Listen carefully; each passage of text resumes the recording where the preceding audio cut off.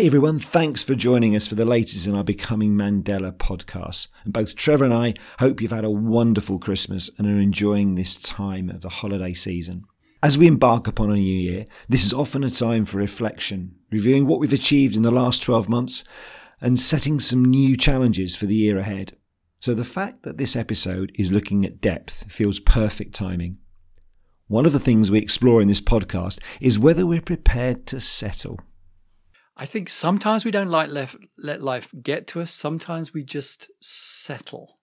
And I don't know whether you ever saw the film Thelma and Louise, but it's probably a bit dated now. There's a scene in Thelma and Louise where one of them, they kind of are going off, and one of them is miles away from home. She phones back to her husband and basically said, "I'm leaving you. I'm gone." And I can't remember what his response was, but I remember her response to him is she said to him, "Well, I guess we got what we settled for." And I think we do in life. We get what we settle for. And I think what depth is saying is don't settle. Ask more, dig in more. Because for someone like Mandela, you are not going to unpick the complexity of an unjust apartheid system by settling. You have to dig deep. And part of him, we've touched on it before, he learnt Afrikaans, which wasn't his native language.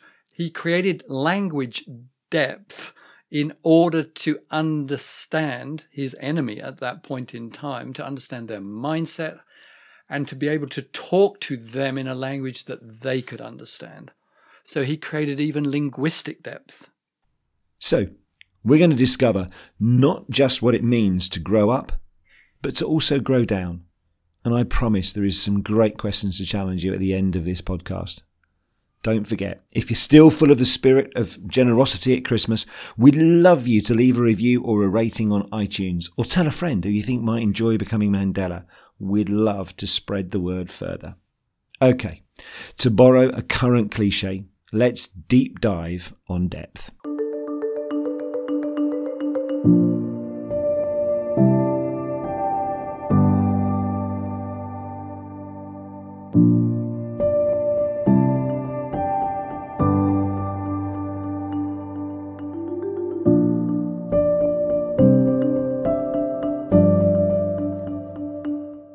Well, I'm sat here with Trevor, and listen, you just need to come closer a little bit because I'm going to let you into a little bit of a podcast secret. Because actually, we're releasing this in that period that's known as Twixmas, the period between Christmas and New Year. Now, actually, being honest with you, we're recording this just before Christmas. So we haven't actually had our Christmas. So I can't find out from Trevor what it is that he's opened under his Christmas tree. And I can't tell you what happened in my family as we were opening the crackers and having our Christmas lunch. But we guess that's where you are right now, because that's when this podcast is being released. So thank you for joining us. I hope you're not too bloated from the turkey. I think also there's a certain serendipity about the title of today's talk and today's chapter we're going to be talking about, because this is about depth. So it's kind of going beyond the trivial. So you've spent ages sharing the Christmas cracker jokes and doing all of those sorts of things. And now actually we're going to spend the next 40, 50 minutes or so in your company talking about the importance of being deep rather than just dealing with the trivial. So, Trevor, I'm going to start off by saying I can recall, there are certain people that I met, and I can recall the first time that I met, and you're one of them. So I can remember the first time we got together and had a chat and a coffee at one of my health clubs. And I can remember it because for someone that I'd met for the first time, you were someone that was prepared in that first meeting to kind of ask me sort of the big searching kind of question. So I think probably we should start with you. You're someone that kind of doesn't always want to live in the kind of the small chat and the trivial. You like to kind of to get into the deeper questions, don't you? I love it, actually. I don't mind the small chat. I really follow soccer like lots of people do, and cycle racing, and I'm delighted to chat about many, many things and why my grass hasn't cut well so it's that. But I'll be honest with you. I get frustrated if we stay there, because I find the world such an amazing place. And you'll know because you can see it. So across my study wall is a map of the world. And it's a very, very big map of the world. And I find it fascinating. Not just the geography of it, but what you can learn. And so there's so much, but I think there's so much depth as well. And I don't know why that is, but I knew by the middle of my teenage that I was fascinated. Why do people do what they do? And how do they change? Can you change? And I just became interested. And so I suppose that there was, from quite an early age, I was asking those questions. Is there a God? What is our personality? How is it made? How does it shape? What does therapy help? I mean, it sounds absurd to ask all these questions, but and I wanted to travel, and I wanted to see what was out there. So I think the potential, and I'm using the word depth, and often I do contrast it with the word trivial. That I guess my conviction is that as human beings, there is so much. I mean, it's on my website, but my kind of life mantra is, look, there's more. There's always more. There's always more. And I don't mean that in an anxious kind of way. I just simply mean there's more. You can learn more. You can expand your horizons more. You can develop more. There's always more. And why not dig in and find out what that more is? And let's do that together. Let's have conversations that really help each other. This past weekend, so we've been with family over the past weekend, and a particular part of the family, in the evenings when we've sat down to dinner, we've had the most amazing conversations about things that are going on in the world right now and how it's changing. And it feels a real privilege, because I feel like we've learned so much from each other this weekend, because they're like younger than I am and we are, but they've got perspectives and they've helped me see things, and they gave me insights that I didn't have before. So I've learned so much by us saying, well, what about this issue? And what are we doing about that? And is this the way the world's going? And are we happy about that? And so I'm kind of talking around this issue of depth in contrast to conversations where we'll chat about the football and the kids and the this and the that and the other. And then it's like there's nothing else to talk about. And I kind of sit there and think, well, there's a lot more we could talk about, even about the children. Do you find it easy being a parent of teenagers? Which was the easiest bit? What was the hard? What are they teaching you? If our kids are there to give us the opportunity to kind of relearn bits that we didn't learn in our own childhood, what are you learning right now? So I do find myself and get into a little bit of trouble sometimes with people just saying, well, just pitch the question. And some of my friends kind of go, uh-oh, here he goes. But because I don't want to waste the opportunity to learn more from each other. Sure. So in Becoming Mandela, without repeating something that we say in every episode, but this is about how we become the best version of ourselves. So is part of this section where we're talking about depth and moving beyond trivial. I guess what you're really saying is that if we want to become the best version of ourselves, we don't necessarily need to have all the answers, but we need to have all the right questions. Absolutely. And you couldn't have put it better. I think questions and curiosity, being a learner, because once you stop learning, then you stop growing. You settle, whatever it is, in any aspect of whether it's developing physically, mentally, emotionally, relationally. The minute you stop learning, you stop growing. You take being in a partnership with someone. The minute you say, if I said to myself, oh, I know Jane, at that moment, I've shut down the growth. I've shut down the growth of that relationship, because what I'm saying is I know it all. There's nothing more to know.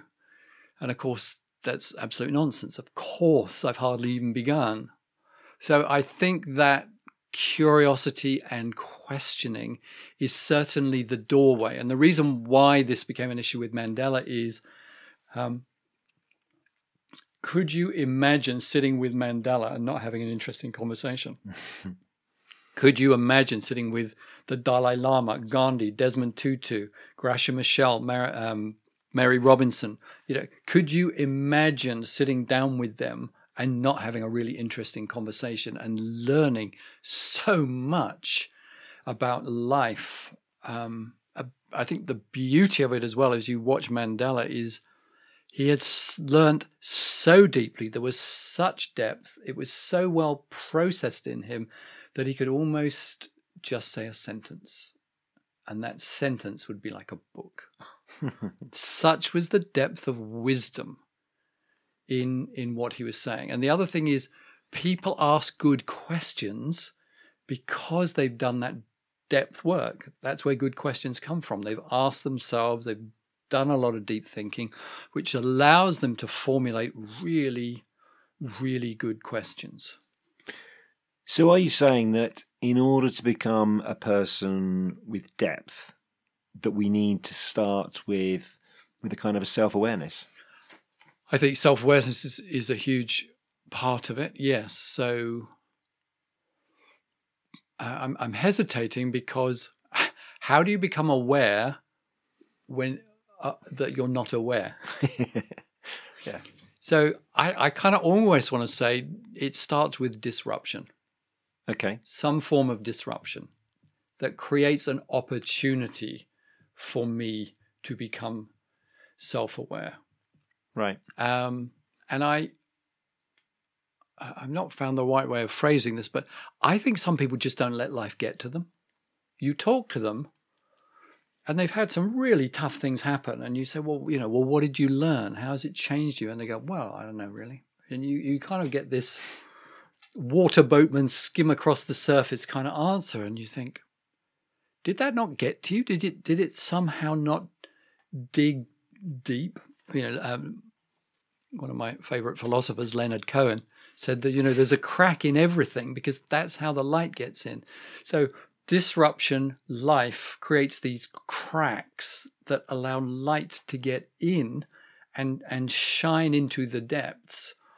So do we let life get to us? When things happen and they hurt, well, don't run away from that. Go with it, be with it, sit with it. What is it that's hurting? What is it digging up, digging over, revealing?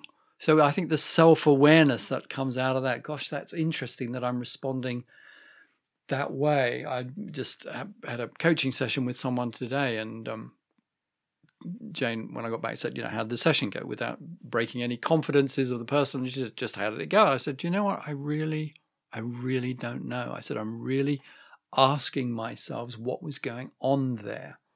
Right. And she said, well, what were you feeling?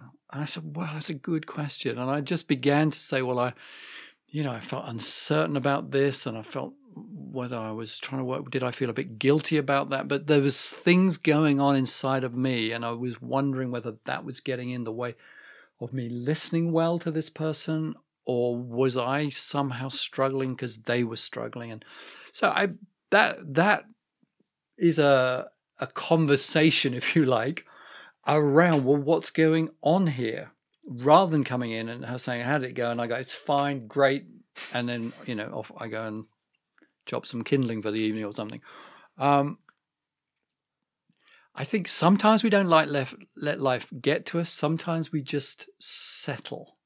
And I don't know whether you ever saw the film Thelma and Louise, but it's probably a bit dated now. But there's a scene in... I remember it really well. There's a scene in Thelma and Louise where one of them, they kind of are going off, and one of them is miles away from home. She phones back to her husband and basically said, I'm leaving you. I'm gone. And I can't remember what his response was, but I remember her response to him is she said to him, well, I guess we got what we settled for. And I think we do in life. We get what we settle for. And I think what depth is saying is don't settle. Ask more, dig in more. Because for someone like Mandela, you are not going to unpick the complexity of an unjust apartheid system by settling. You have to dig deep. And part of him, we've touched on it before, he learnt Afrikaans, which wasn't his native language. So he created language depth in order to understand his enemy at that point in time, to understand their mindset, and to be able to talk to them in a language that they could understand. So he created even linguistic depth for those reasons. And so, Trevor, do you think that actually in the world we live in now, with kind of the way the media works and everything else, that we are encouraged to settle? I sense that there's this kind of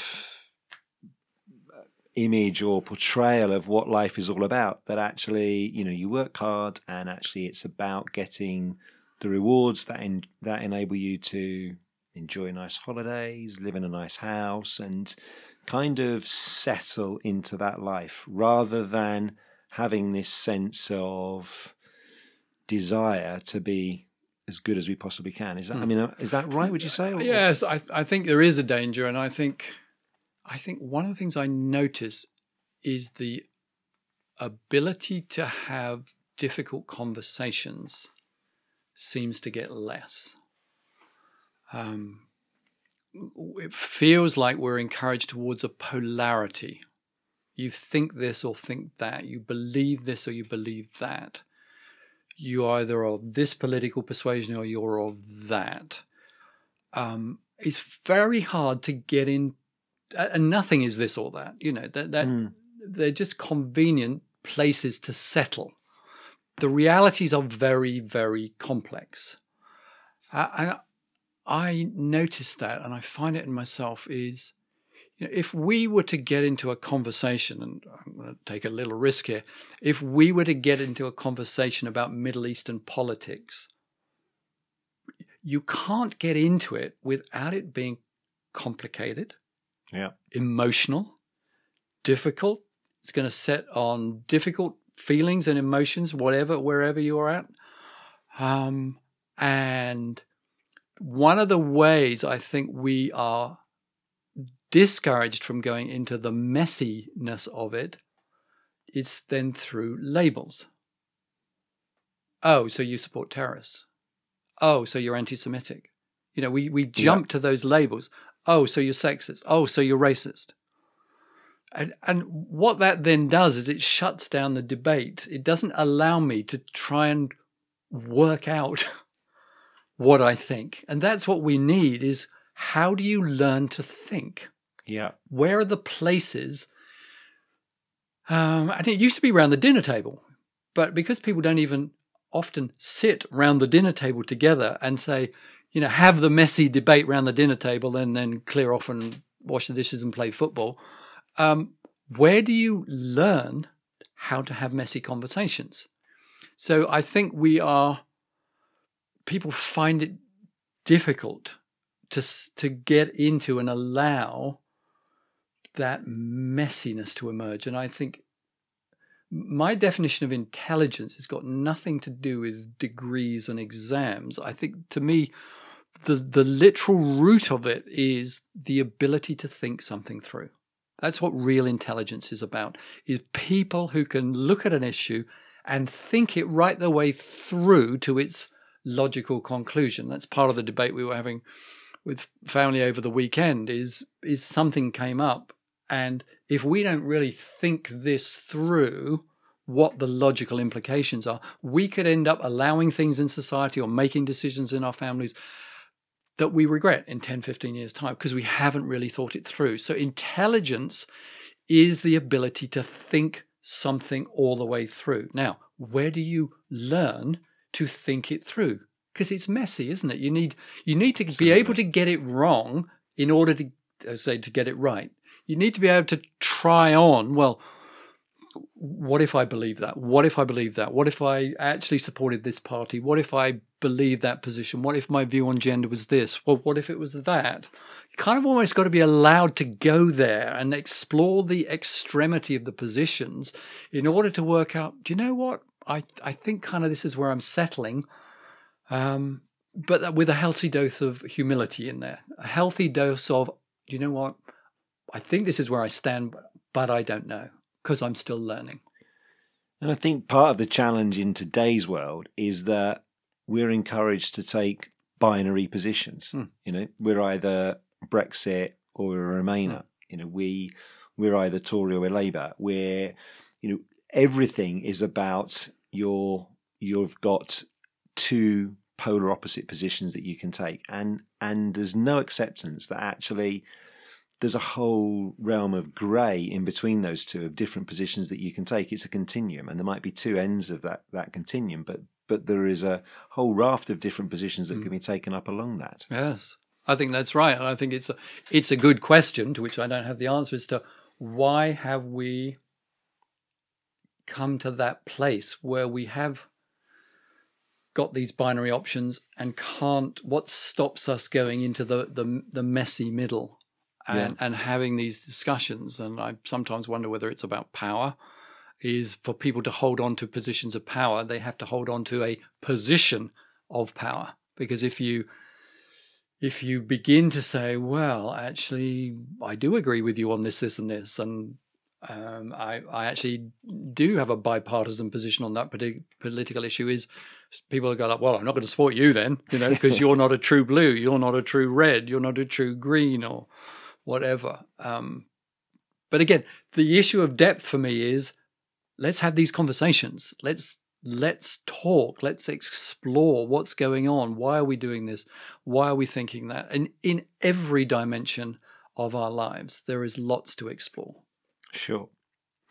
So part of what I want to explore with you now then is that when we talk about depth, is the fact that we have depth in the way that we think and the way we act, do you think that faith is part of that depth? Great question. It can be, but it can also be the opposite in my experience. So I work with some very deeply spiritual people, and what marks them out is they are learners, their humility, their desire to go on learning, growing, developing in their own self-awareness. And I've worked with people of faith who believe they know, they have the answer, they know who's going to heaven, they know who's going to hell in their particular framework, and they got it sewn up, which means there's nothing to learn. They know. Sure. So to me, that creates trivial. That creates shallow. That creates shutdown. Because if you know, then there's nowhere for us to go in this conversation, is there? So, and that, I think it's absolutely the opposite. Certainly, you know, the tradition I grew up with was a Christian tradition. Is as I understand it, what Jesus said he wanted to create was not people who held positions, as in an opinionated position, but people who were disciples. Now, the word disciple means learner. So my understanding is that a true disciple is someone who is committed to lifelong learning. So they're always going to be in this, I'm learning this, I don't know that, I'm really intrigued, I'm wondering about. So I think there is huge depth that can open up through spirituality and faith and belief. Immense possibilities where we can explore, why are we here? What are we about? So, I mean, I'm coming back at the moment and I'm rereading James Hillman, who actually studied with Carl Jung and worked with him. And he's challenging our whole view of how we view a child when they're born into the world. They're born, you know, what are they born with? What do they come in? And do they come in with some kind of a deeper spiritual blueprint? Now, it doesn't matter whether you agree with that or not, but what an interesting conversation to get into about how our children come into the world, what they bring. So Philip Pullman wrote Dark Materials, and in Dark Materials, those who've read the books or watched the television program, they're deeply spiritual books. And everyone's got their daemon, which is a little animal and all the rest of it. Well, daemon's not a new idea. Daemon is thousands of years old, and captures the idea that we have this like guiding spirit. You know, Christians might call them guardian angels or whatever. Now, again, it doesn't matter whether you agree with that or not, but what it's saying is there's some really interesting conversations to be had here, whether in the field of spirituality, whether in the field of psychology. Why do you think the way you think? How much of it's influenced by others? How much of it is shaped by genetics or whatever? What is your unconscious? Does it go even deeper than your unconscious to the collective unconscious? You know, so again, I'm not advocating that we become world experts in all these areas. I'm just saying, hey, there's more. Yeah. There's lots of interesting conversations out there. No excuse to stop developing depth. Sure. I suppose one of the things that triggered me to ask that question is, so, you know, I've developed my faith over the past 20 years or so. And I love your analogy in the book where you talk about that actually it's not just about growing up, but it's about growing down and putting out our roots. And I suppose for me, you know, on my faith journey, as I've developed my faith, that feels like that's given me the chance to put out and put down some roots. And I can totally get that. And I think that that's true spiritually, it's true psychologically. Why do people go into therapy? It's because they think, actually, I need to put down some roots. I need to find some ways of getting some deeper roots that go deeper than the depression, deeper than the anxiety, deeper than these habits or addictions or whatever. I need to find some roots that go deeper. And who can I have conversations with that will help me do that? So I work with a spiritual director at the moment. I don't know why they're called directors, because they don't direct a thing. It's like a mentor, because I grew up in a very non-Christian household. My dad was a confirmed atheist, an evangelical atheist. So I had some experiences in my teenagers that were very spiritual, and it shaped, you know, a lot of my thinking. And then I've gone through massive rethinks in the last 10, 15 years. And I felt the need to be with someone who could help me work out, what are you letting go of, and what are you holding on to, and what are you developing that's new? So I needed to find someone who had some depth to help me go on that exploration. And I think that brings us back to elders. So I work with an elder on that issue because I need some help. I need someone who's been down that track before. And an elder might be a therapist, an elder might be a spiritual director, an elder might be someone at work who can bring some perspective, or, you know, could be any aspect of our lives. So I want to move on to the next part of the chapter when you talk about Ken Wilber's work, and he talks about the sort of those 4 stages of evolving. And I must admit, I wasn't familiar with that at all, and I found that absolutely fascinating. So yeah, unpack that a bit for us. Yes, I don't know whether I can unpack it quickly and easily. So I've been massively helped by Ken Wilber. I think he's probably got one of the brightest brains on the planet, and part of his gift is the ability to make it readable to someone like me.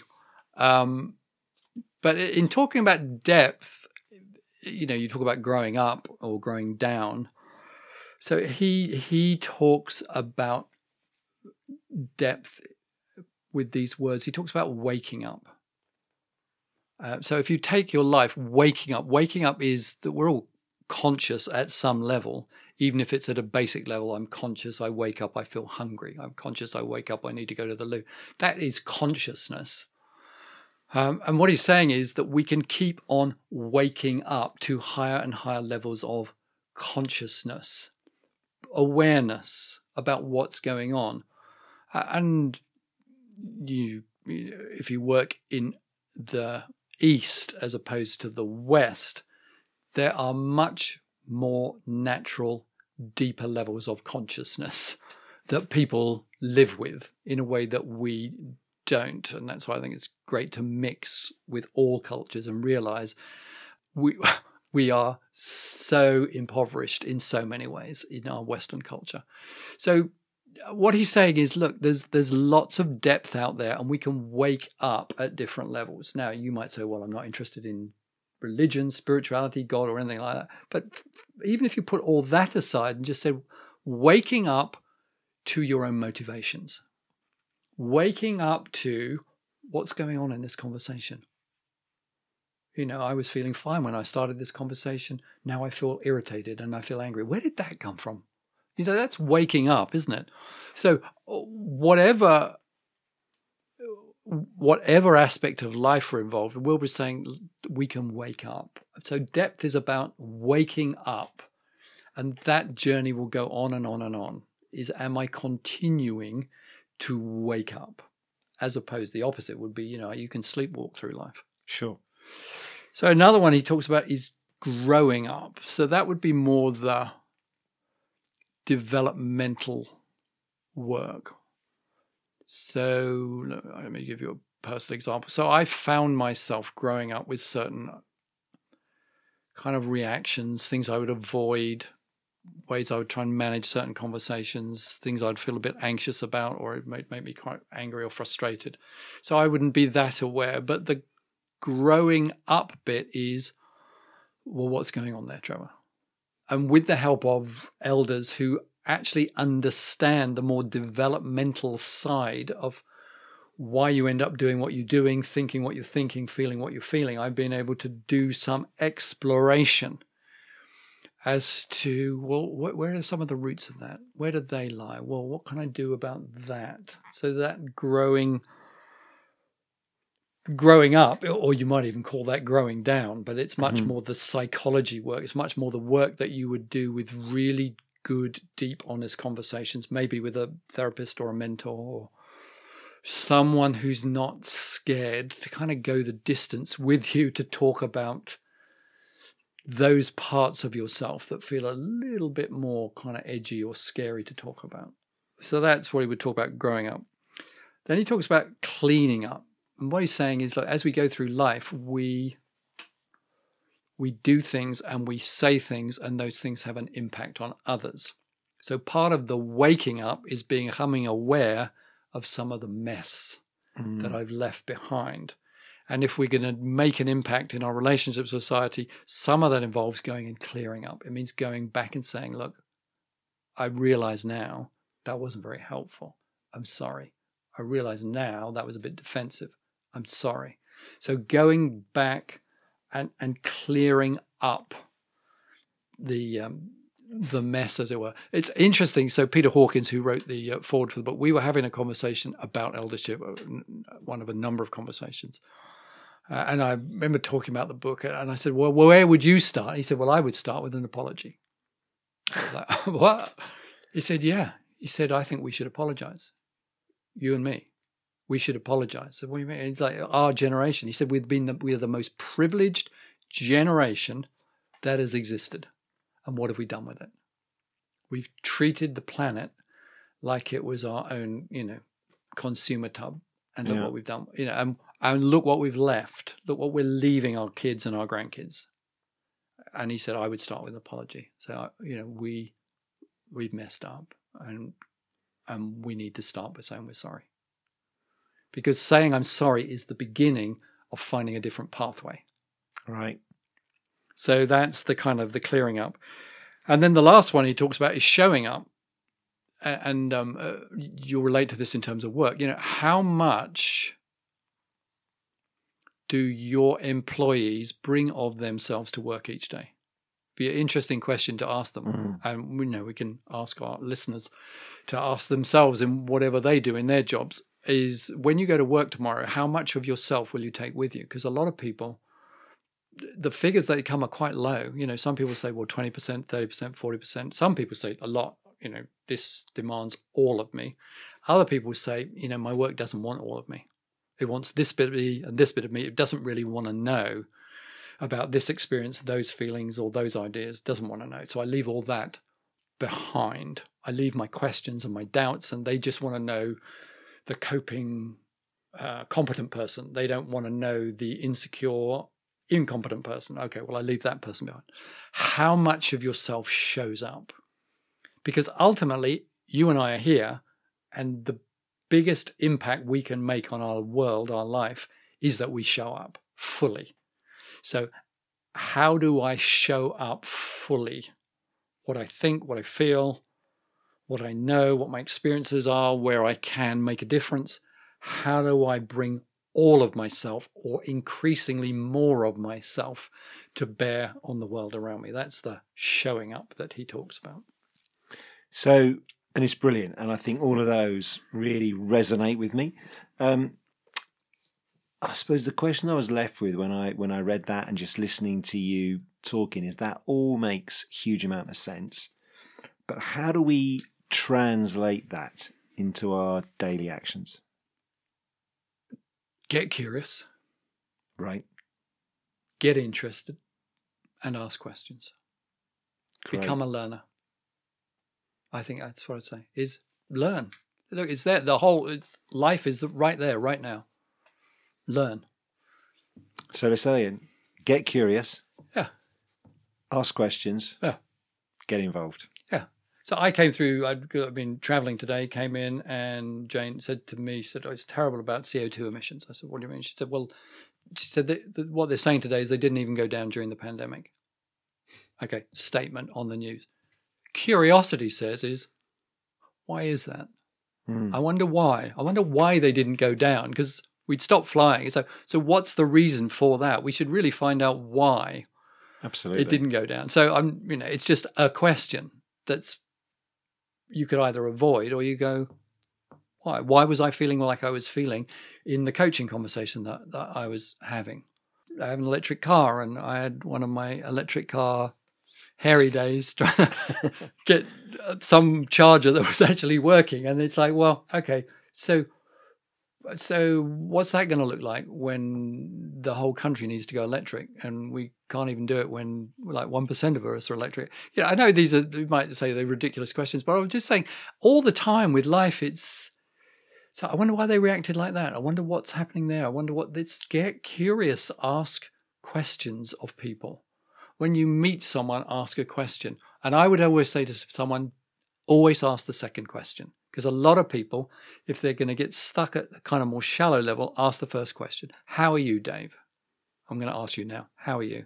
Yeah, I'm great, thank you. Yeah. So that tells me nothing, does it? That's the first question. How are you? And you'll say, and how are you, Trevor? And I'll say, I'm fine. Really good. We've learned nothing. Now, the follow-up question would be, and you don't need to answer this right now, but so what's gone well? What does good look like for you right now? And then we'd be into another. And you might say, well, this is going on with Miranda and the girls and whatever. So now we are creating more depth. Yeah. Or if someone says, oh, I think this, and you say, but that's really interesting. Why do you think that? What's shaped your thinking?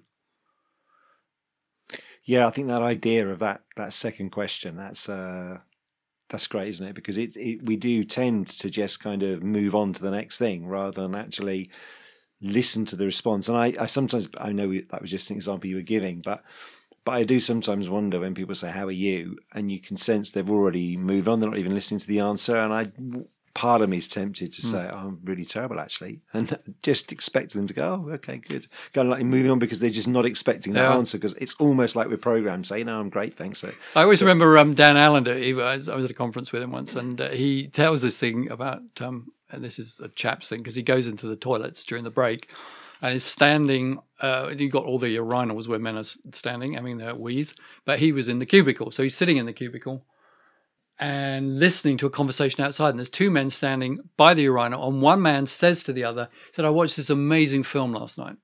And the guy next to him says, yeah, I watched a great one too. And that was it. End of the conversation. That's the opposite of depth. Yeah, absolutely. Brilliant. Right. So let's leave some takeaways then. So what are the questions that you leave us with around depth? Yes, and I'll pitch them to you as a way of just kind of thinking them through. So the first question might seem a little bit blunt, but let's see what you do with it. Well, the first question at the end of that chapter is, do you see yourself as a person of depth? And why do you think so? So I think I am by nature quite curious. So and I think that helps with depth. And I think as I've got older, I've wanted to challenge more the status quo, or just challenge the assumptions that we always make. I think that's part of what this is about. And I've certainly been keen to learn more. I've read more. But I think the challenge for me, and that what I got from reading this chapter is, it's very easy at the pace of life that we live to be that water boatman, the analogy that you gave earlier, and just skim across the surface, because there's so much surface that we've got to cover. And I think particularly because my business and what I do on my day-to-day job is I'm dealing with an awful lot of different sites. And interestingly, when I was thinking about this question, is that when I get most excited and most energized at work is when I'm able to spend time at one particular site and get in up to my elbows in that site. And that's what fires me up more than when I'm just at a surface level overseeing a number of different sites or supporting a number of different people. So I think for me, there's a tendency to want to be able to do that, but I think there's always a tension, and that's something that I need to work on and think about, and that's where this whole process that we're going through with Becoming Mandela is so helpful, is I need to think about there are many times when I probably lack depth in my communications with not just people at work, but also people outside of work, because I don't get enough time to spend with them and enough quality time. We probably don't have enough time when we have friends around for meals, when you can have those kind of dinner party conversations that bring in depth. So I will naturally end up chatting to friends through text messages and WhatsApp rather than sat in front of one another having a proper conversation. So it's one of my takeaways from here is that I need to think about getting deeper with those friends, people that I'm closer to. Okay, thank you. So who are the people around you that you see as people of depth, and what is it about them that leads you to conclude that? So, and again, I mentioned it before, there's two really good mates of mine, Duncan and Andy, who we generally meet up on a once a month basis and kind of chat over a meal. It's just kind of really reinforcing my last point. So we would have some pretty deep conversations, and also, well, both of them, but particularly Duncan, just because probably I've known him for longer, he's prepared to ask me the tricky questions that maybe others might avoid. And that's what I love about my relationship with him, is there's no hiding place. And so we can have those sort of deeper conversations. So those would be the people that I would identify with. And I think also, again, I'm going to include Miranda here, my wife, and that probably is a good thing to do. But when we were talking earlier, actually, the opportunity didn't come in to mention it at that time. But I always remember when we first got together and we were forming our relationship, and in fact, it was the first holiday that we actually went away and had a holiday together. And we went away for 2 weeks, and we had question of the day. So we were in Corsica, I think it was, and we would do some driving around and we spent some time on the beach. But every day we said, right, what's question of the day? And we had this kind of topic that was probably quite a meaty topic and a question that we would debate so that we could understand. We obviously, as I said, it was our first holiday together. We were new into a relationship, and it added depth to our relationship because we got to understand one another and what our motivations were. And so I think the fact that we got into that early means that now, we'll walk the dog, and it's not just going to, of course, we'll have the standard conversations about people and events and work and everything else, but we'll also have the conversations about how we're parenting and how we're living our lives and what else we need to be able to do to live our lives well, both as a couple and individually. So yeah, I think I value that part of my relationship with Miranda so much, and that's what gives us the depth to that relationship. Yeah, that's great. And if you were to choose one area of your life right now where you think, I'm going to start intentionally seeing if I can create a little bit more depth in that area, what would that be for you? I think that would be with my youngest daughter.